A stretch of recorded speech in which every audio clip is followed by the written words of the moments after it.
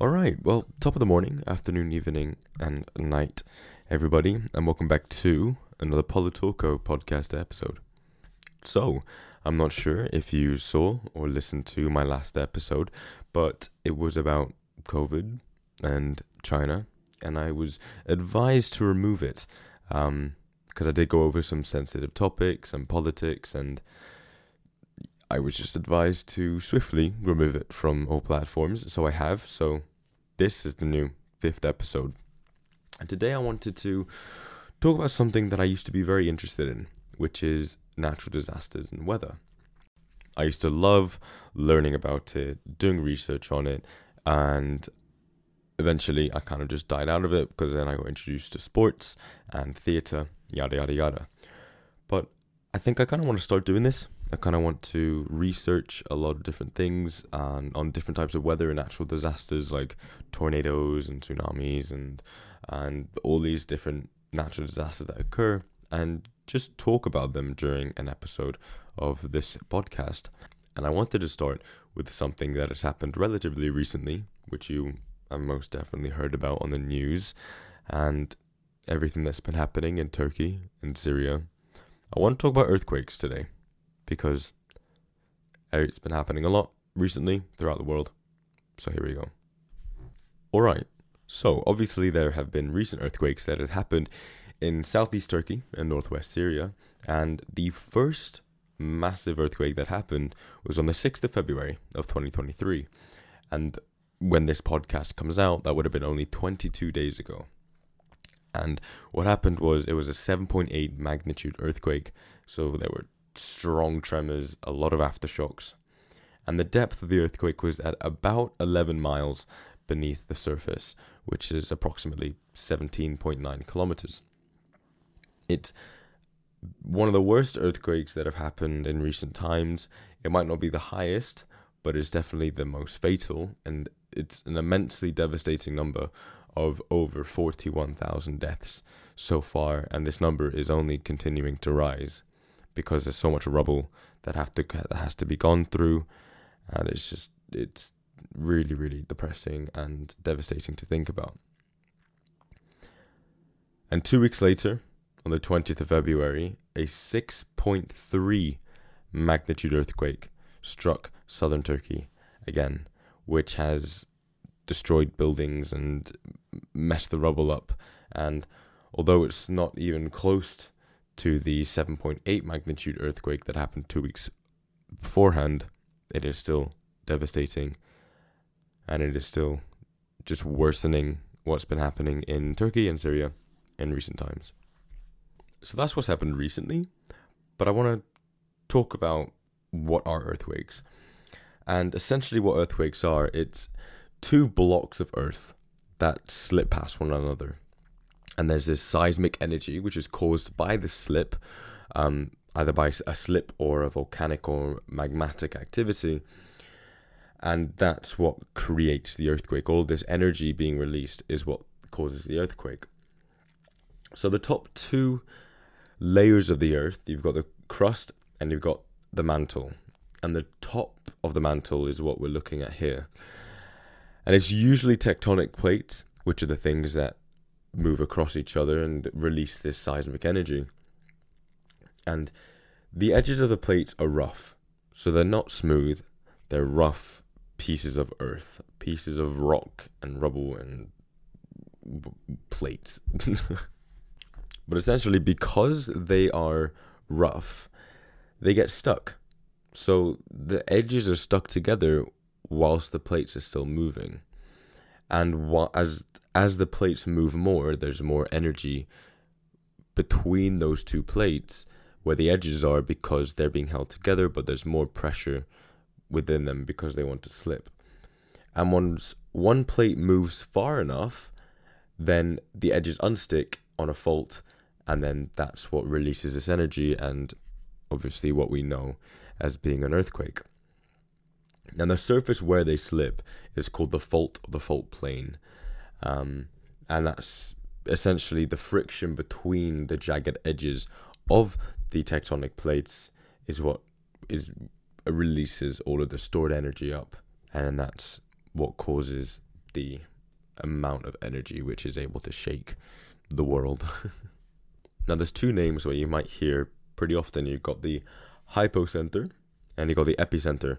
Now, the hypocenter is where the actual earthquake starts. This is where the tectonic plates move over one another and release the energy, and that is where the earthquake starts, and that's the hypocenter.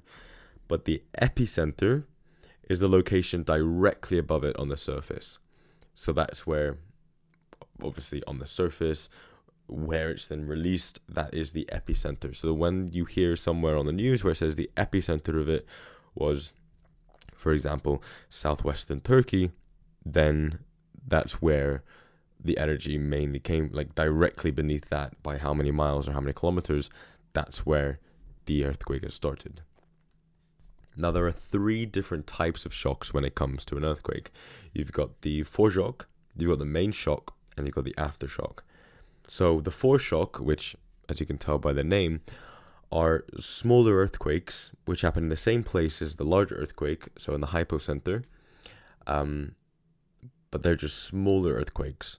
So it's difficult to tell that they are actually foreshocks until the main shock occurs. So as the tectonic plates slowly start to shift and slowly start to move away from one another, that will be the foreshock. But then once it creates the massive slip and allows all of this seismic energy to then be released, that is what we know and call as the main shock, which is the largest, the main earthquake where all of the energy comes from. And then the aftershock are similar small earthquakes that happen after in the same place as the earthquake, so in the hypocenter, but it's just smaller earthquakes afterwards, I think, as it continues to slip past creating the energy, but not even close to being the same as the main shock. So how are they measured? How do scientists know how big an earthquake is other than just feeling that it's either a tiny one or a massive one that breaks the surface of the earth? Well, there are things called seismographs, and they create seismograms. And essentially, what it is, it's a piece of equipment that measures how bad and how strong an earthquake is. So the base of this piece of equipment is set in earth, and it's got a heavy weight that hangs free above it. So the hanging weight doesn't move, but the base moves. So as the base moves, the hanging weight won't move, and it will then create this graph, which will then show how strong the earthquake is. So the difference in positions between the shaking part of the line and the motionless part is what's recorded. So because of the different magnitudes of earthquakes, there's different lengths in lines when they're looking at seismograms. So if it's a short, wiggly line that doesn't wiggle, then it's just a small earthquake. It's nothing major. If it's a long, wiggly line that wiggles a lot, then that's obviously a very large earthquake, which can have devastating effects. So the length of the wiggle just depends on the size of a fault, whereas the size of the wiggle depends on the amount of slip that occurs. So if there's more slip that happens, then obviously there's more friction, and that's more energy being released into the earth, the world, and that creates the earthquake, and that will then cause there to be a much larger wiggle that will be visual on a seismograph. The question is, how do you actually measure the size of an earthquake? The size of an earthquake is known as a magnitude, and there's a specific scale that scientists use, and we use as well, to know how strong and how devastating an earthquake is. And it's called the Richter scale, and it was made by Charles F. Richter and Benno Gutenberg. And what it does is that it ranks earthquakes from a scale of 0 to 10, 10 being the most devastating of devastating, and 0 being you can't feel it. So if on the Richter scale, with these seismographs that are produced, if the number is a 1 to a 2.9, then it's not really felt. That's a very small earthquake that isn't really felt by everyday people, and there's more than 100,000 of them a year. However, when you go above 2.9, so when it's 3 and above, so let's say 3 to 7, about 3 to 7, 3 to 6.9, that is what's felt by people. And that can go from absolutely no damage, which is a 3 obviously, to a moderate amount of damage in populated areas, which is a 6.9 and a 7. Now, obviously the earthquake that happened 2 weeks after the main 7.8 magnitude one, which was a 6.4, I believe, that might have been very strongly felt, but it might not have been strong enough to damage buildings to the extent that a 7.8 was able to. Now, talking about how often these occur, if it's around a 3 to a 5, it's around 70,000 earthquakes that happen a year, and this is what's felt by people, but it's not usually damaging. But when you go above 5, so let's say 5.1 to about a 7 or a 6.9, that is what's felt, and it can cause a decent amount of damage. And there's a few hundred, I would say, a year, maybe 100 to 200 a year, and that could bring a moderate amount of damage to populated areas with high rises and not strong structural integrity of buildings. And then when you go to a 7.0 and above, this is where some serious to severe damage occurs. And if it's an earthquake with a magnitude of 7 to 8, then that only happens about 3 to 20 times a year. And then they are very rare, and they do not happen often at all. But if it's an 8 or higher, there's fewer than 3 of them a year. Sometimes there's not even one that happens in a year because it's so devastating and it's so rare for it to happen. So I wanted to name and talk about a famous fault line that you probably know, known as the San Andreas fault line. It is a very, very large fault line. It is 800 miles long from Salton Sea to Cape Mendocino in America. And what this San Andreas fault line does is that it splits the state into two. You've got San Diego and LA, which are on the Pacific plate, whereas you've got San Francisco and Sacramento on a North American plate. And these two plates crisscross each other, and they have dozens of active and passive earthquake faults all the way along it. And this can create very mild earthquakes to very, very devastating earthquakes.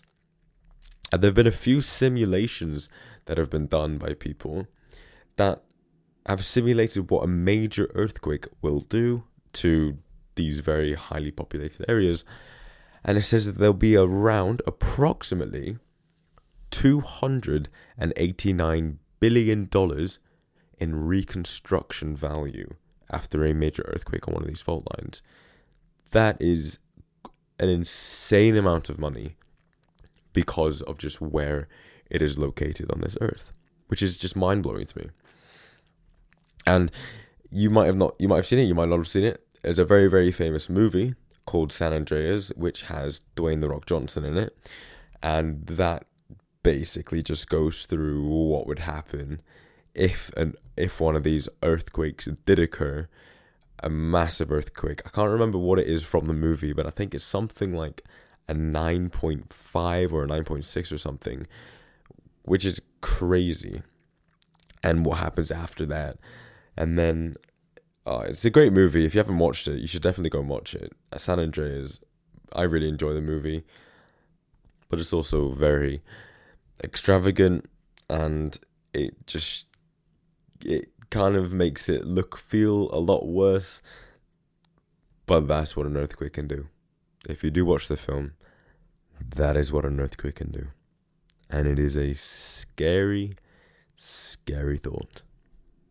But what can you do to prepare for an earthquake? If you're standing there in your house and all of a sudden you feel the floor beneath your feet start to shake, what can you do to help yourself. But there's two main things that you can do.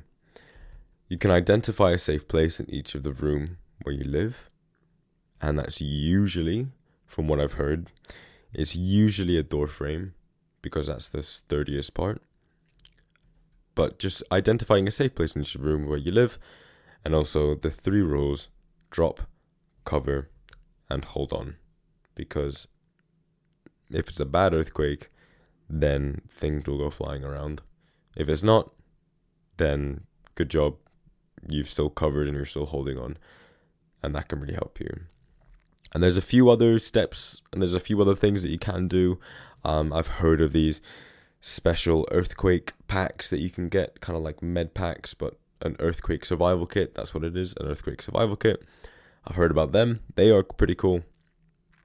They are good to have if you are near an earthquake fault line or where you have frequent earthquakes. Those are good to have. And also to make sure that there is some sort of food in each room, just tins of something, in case something does happen and you get locked in or barricaded in your room and you can't get out. You will have food there to survive. But anyways, that is kind of what I just wanted to talk about in this episode. I wanted to talk about earthquakes, and I think I will do this again sometime in the future, is talk about just different types of natural disasters, some things that have happened in the past, and just kind of educate, because I used to love them. I used to love learning about them. I still do. I still find them very interesting, especially when I hear something on the news that pops up. I'm interested in it, and I want to read more about it. So I will do that in the future. I will make more podcast episodes on different types of natural disasters. But thank you very much for listening. I hope you've enjoyed, and I will see you all in the next one. See you later, guys.